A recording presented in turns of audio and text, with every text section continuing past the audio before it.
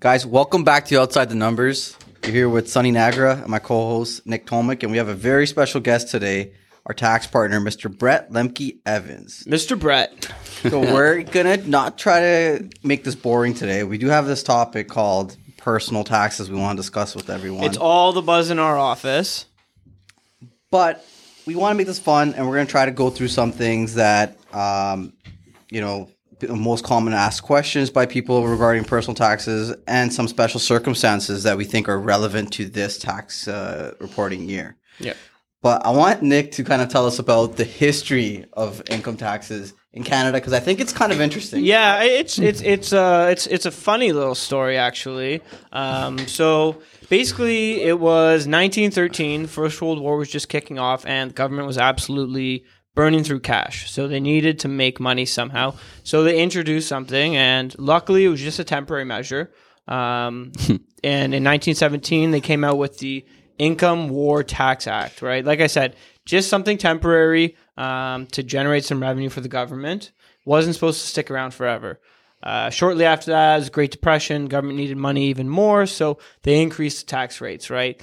At the time, all of those rules could have been found in 44 short pages. Light reading, especially for somebody like Mr. Brett over there. Yeah. But, we find ourselves 100 years later. A lot more now. 100 years later, it's now called the Income Tax Act.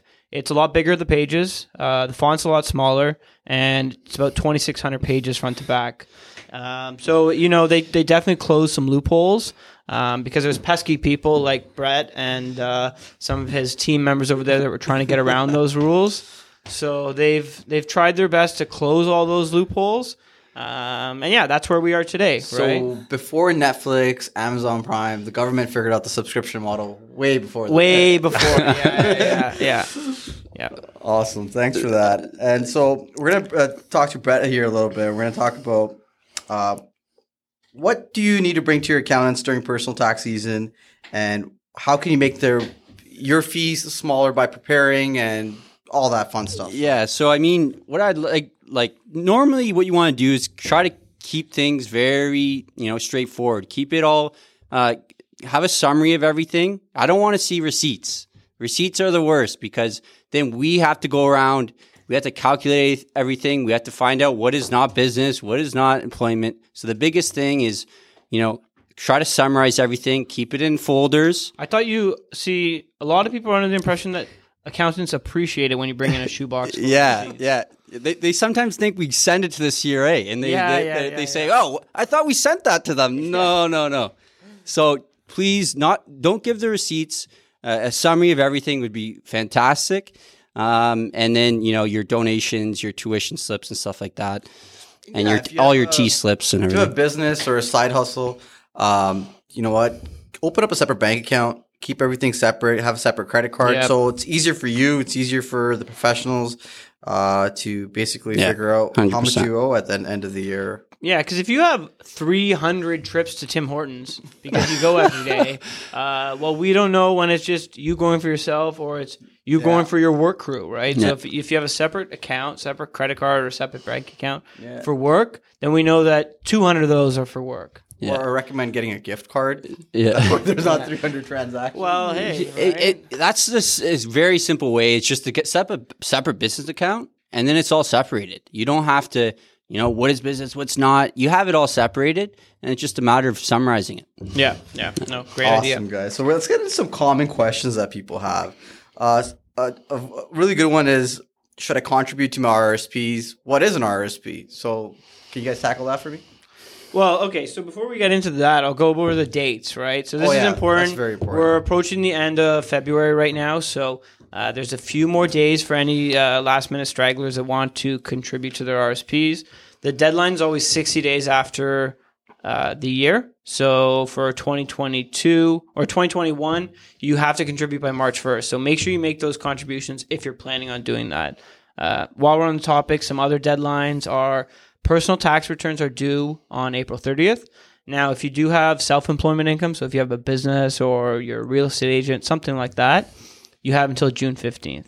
Now, that being said, you still have to pay by April 30th. So yeah, we usually like to have them all ready by April 30th. That way you know how much you have to pay, of course. Yeah, exactly. This episode is sponsored by the CRA. Yeah.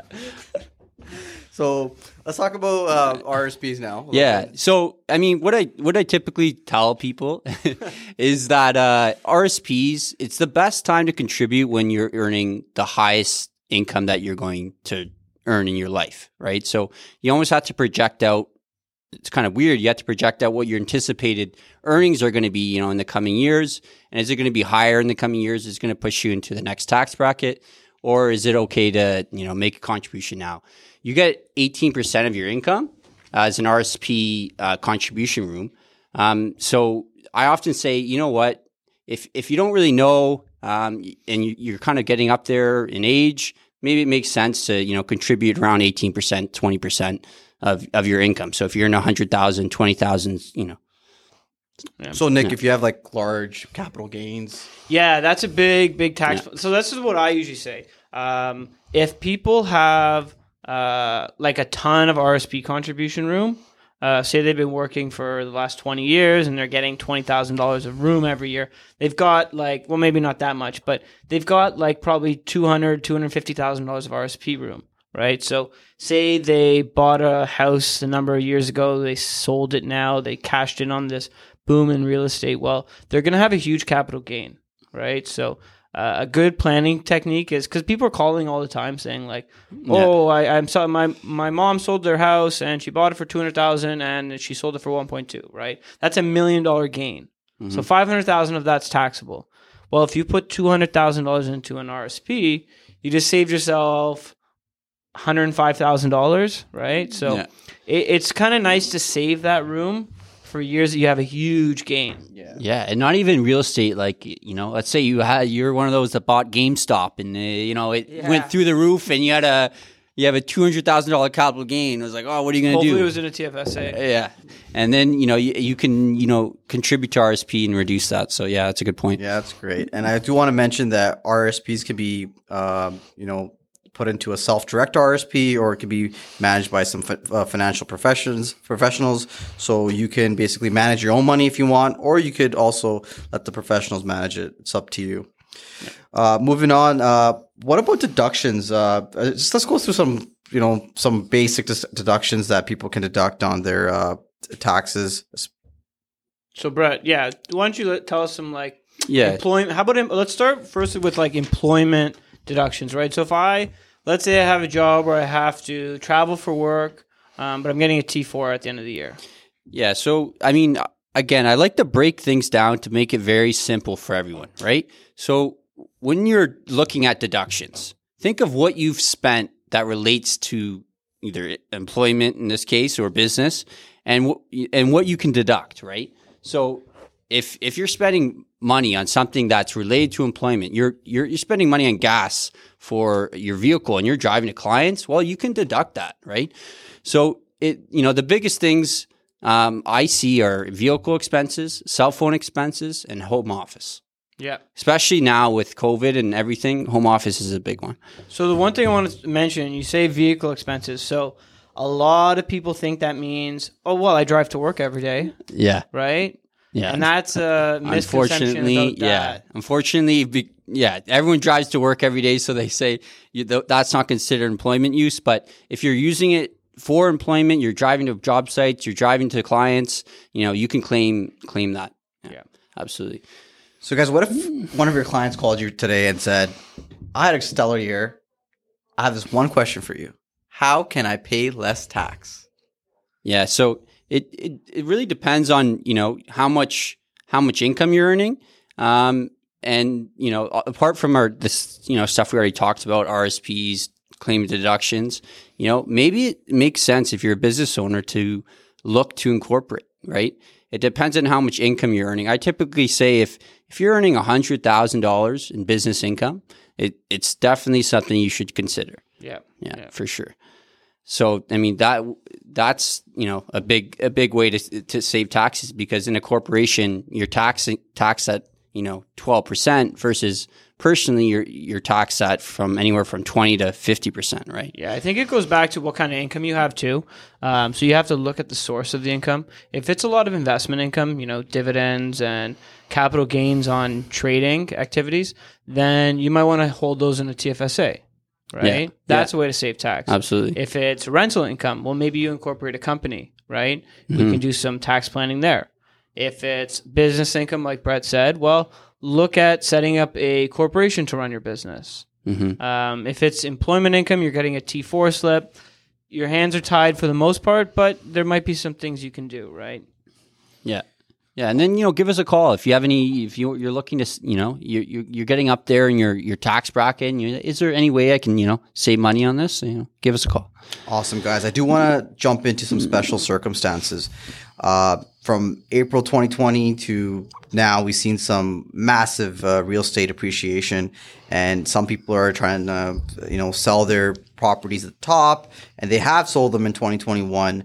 So we're going to talk about some of these situations and what are the tax consequences and what the Canadians can do to lower their taxes. So let's start off with assignment sales, Nick. Yeah, so that's a big one. I've had a few people already reach out to me, and some of them have reached out before it's happened, and some of it after the fact. Right after the fact, it's a little bit harder to plan for. Yeah. But anyways, so I think a lot of people don't understand this, and that's a little bit concerning. Okay, so I don't want to scare you guys at home right now, but those assignment sales, let's say you bought a house or a condo, and at the time it was $300,000. You put down a deposit. Now it's gone up to $500,000. So you sell your assignment, your deposit essentially, for $200,000 more than what your deposit was. Well, that $200,000 gain is in fact taxable. Okay, in most circumstances, it's 100% taxable, and that's not it. Aside from just having to pay income tax on that amount, there's also potential that you'll have to pay HST. Okay, so let's go back to our. Yeah, it's a scary situation to be in, and I think if a lot of people knew the consequences, they either wouldn't have gone down that route, or they would have closed on it and kept it as a rental property. Yeah, right? Or even a principal residence, right? Like, maybe if you lived there for a year, you could have took advantage of the principal residence. It depends too, right? If that's their intention. If it's a family of 6 and it's a 1-bedroom condo in Toronto, you're not going to live there, right? Yeah. So if you had that $200,000 gain on that assignment sale, well, firstly you got to back out the HST on that. Okay, so that's $23,000. You got to cut a check to the government for $23,000 of HST. That's the first thing. Then you have the actual income tax you have to pay. So let's say you're making $80,000 a year. Well, then that $177,000 that's left over, that gets added to your income. Okay, so now you have an extra $82,000, $83,000 of income tax you're paying. Okay, so in total, you have $23,000 of HST, $82,000 of income tax. That's $105,000 that you have to write a check to the government for. Holy cow. On that $200,000, right? So a lot of people find that out and they're like, oh my gosh, if I knew, I would have just kept the property, right? Yeah. Rented it out for a couple of years, and then in the future sold it. Yeah, and a lot of times people, use that money, right? They get it and they use They buy it. another property, They buy another property, and then all of a sudden, cottage. I owe $100,000 in tax. What? Mm-hmm. On the other hand, you have a lot of people who've held rental properties for a number of years, and now they're selling these rental properties maybe to help their children out to buy their principal residence or whatever the situation may be. So what are the tax consequences on selling these rental properties that people have, and how can they plan to reduce the taxes on these large capital gains? Yeah, so generally speaking, when you have a rental property, you're almost always looking at a capital gain, which is essentially your proceeds less your cost base of the property, what you paid for it, minus any other deductions, and you're going to pay 50% on that gain. Right now, so you pay 50% of it. So on the gain, you pay tax on 50% of the gain. Okay. Yeah. So say if the gain is $1 so million. let's say you bought the property for $200,000. It goes up to $500,000. You sell it for $500,000. Right? There's a $300,000 gain. Half of it is taxable, $150,000, and then you would pay tax on that. Now, a good way to kind of reduce your tax burden is something we already talked about, RSPs, right? So if you have RSP room and you have this big gain in the year, well, it's an absolute perfect time to use that RSP and reduce your taxable income for that year. Yeah. Awesome. Yeah. On the other hand, there have been people that may have not had these stellar years, right? Some of them have accumulated losses from maybe real estate or losses from the stock market. Can they use their losses for the future years? Capital losses, you mean? Yeah, capital losses. Yeah, so capital losses, you can only use them against capital gains, right? That's something people always don't realize. But the good thing about the capital losses is they get carried forward forever. So you can carry them forward forever. Yeah. So they can use them. Yeah, you can use them in the future against future capital gains. Yeah. That's good. And the other thing, too, that's interesting, which a lot of people don't really talk about, but say there's a couple and one of the spouses pass away. Well, whatever that one spouse owns, it gets automatically transferred to the other spouse. Okay? Mm-hmm. Now, let's say that surviving spouse decides to sell the rental property. They get that entire gain, right? Yeah. Whereas if they would have sold it while there was two spouses alive, you would have split the gain, and you would have taken advantage of, two marginal tax brackets, right? Yeah. So that's another big thing that a lot of people just want to hold. Yeah. But sometimes it's smart to take advantage of selling while everyone's still alive. Yeah, with real estate, I think comes a lot of planning opportunities. So if you're looking to build a real estate portfolio of some sort, please talk to a tax professional that may be able to help you structuring how you should be holding these real estate holdings. Maybe even if you're doing it with partners or of some sort, you could do a joint venture. So please talk to a professional if you ever need to set up a real estate portfolio for you and your team. Yeah. So let's get into a little bit of fun now, guys. I do want to ask you guys some questions. You guys can tell me if the item is deductible or not. Okay. All so right. Some expenses that you might have seen on personal tax returns. Okay. So first one, dog food. Deductible? No. It depends. So if you have if you have farm animals and you're, or if you have let's say it's a cat and it's used at the farm, it's a farm cat. Well, or I think they're called field cats.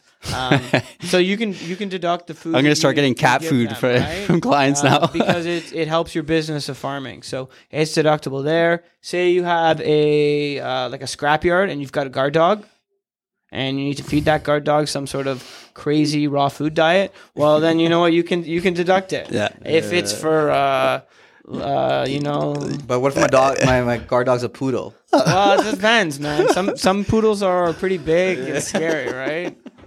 No. If it's you'd be surprised too how many people bring in their receipts for dog food. Oh yeah, all the time. Yeah. I don't know why. How about if it's an emotional support dog? Yeah. Is that a medical expense, Brett? Probably not. I'd have to look at it. Okay, fair enough. Yeah. What if I have a child and, this kid's amazing at hockey and I think he's going to the show, so can I deduct the hockey equipment? No. If he went to the show, maybe. If you, no. That the answer is no. I could see. It'd be fun. It's a fun conversation for a bar or something like that. Yeah. Trying to figure out how you would deduct it, but the answer is no. But you can make a case for it. Haircuts. Haircuts. What's You your always job? get that from a real estate agent. Haircuts. Well, they have to look good. Yeah. Typically not deductible. You could try. We always try, right? Yeah, we always try. What's the craziest thing you guys have ever seen on a tax return trying to be deducted? I think last year I saw a lot of Pelotons. Yeah. I used to see receipts from Shoppers because they thought it was medical. So just because it's a Shoppers Drug Mart, they throw chips and crackers and everything, whatever they had there. Yeah, That's funny. Okay, that's good. But before we do go, I do want to kind of touch on a couple more like key points, because a lot of people are probably listening to this because it's, we're getting into that March, April time of the year where it's tax season. So they do want to probably just be reminded of what to bring in. Brett did mention that make sure that you bring in your documents in some sort of an organized fashion. So if you're at home, you're wondering, oh, I forgot what I need to bring in. Well, like what we do every year is we send out a list to our clients. Like, this is a checklist of everything that you need to bring in. But if you don't have that, things that you need to bring in are all your T-slips. So that's your T4s, T5s, T3s, T5008s. Any sort of slip that you get from the government that you think might have to do with taxes, bring it in. If you have any sort of donations, make sure you bring those in, donation slips. If you have employment expenses, make sure you summarize the list of those. If you have medical expenses, first thing to do is to calculate how much medical expenses. Can we talk about these medical expenses? Yeah, so I think that there's a misconception with across all of Canada is that no matter what you have in terms of medical expenses, you get to deduct it. Yeah.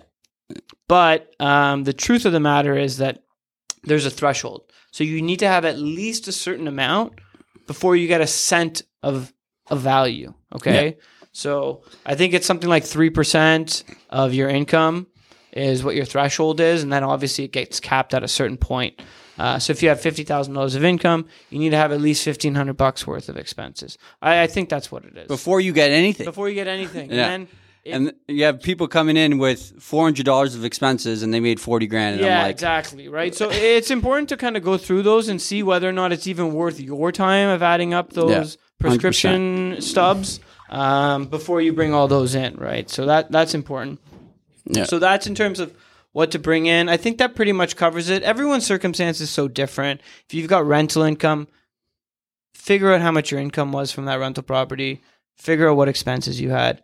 Business income, same thing. If you have any questions, call your accountant and ask what they need.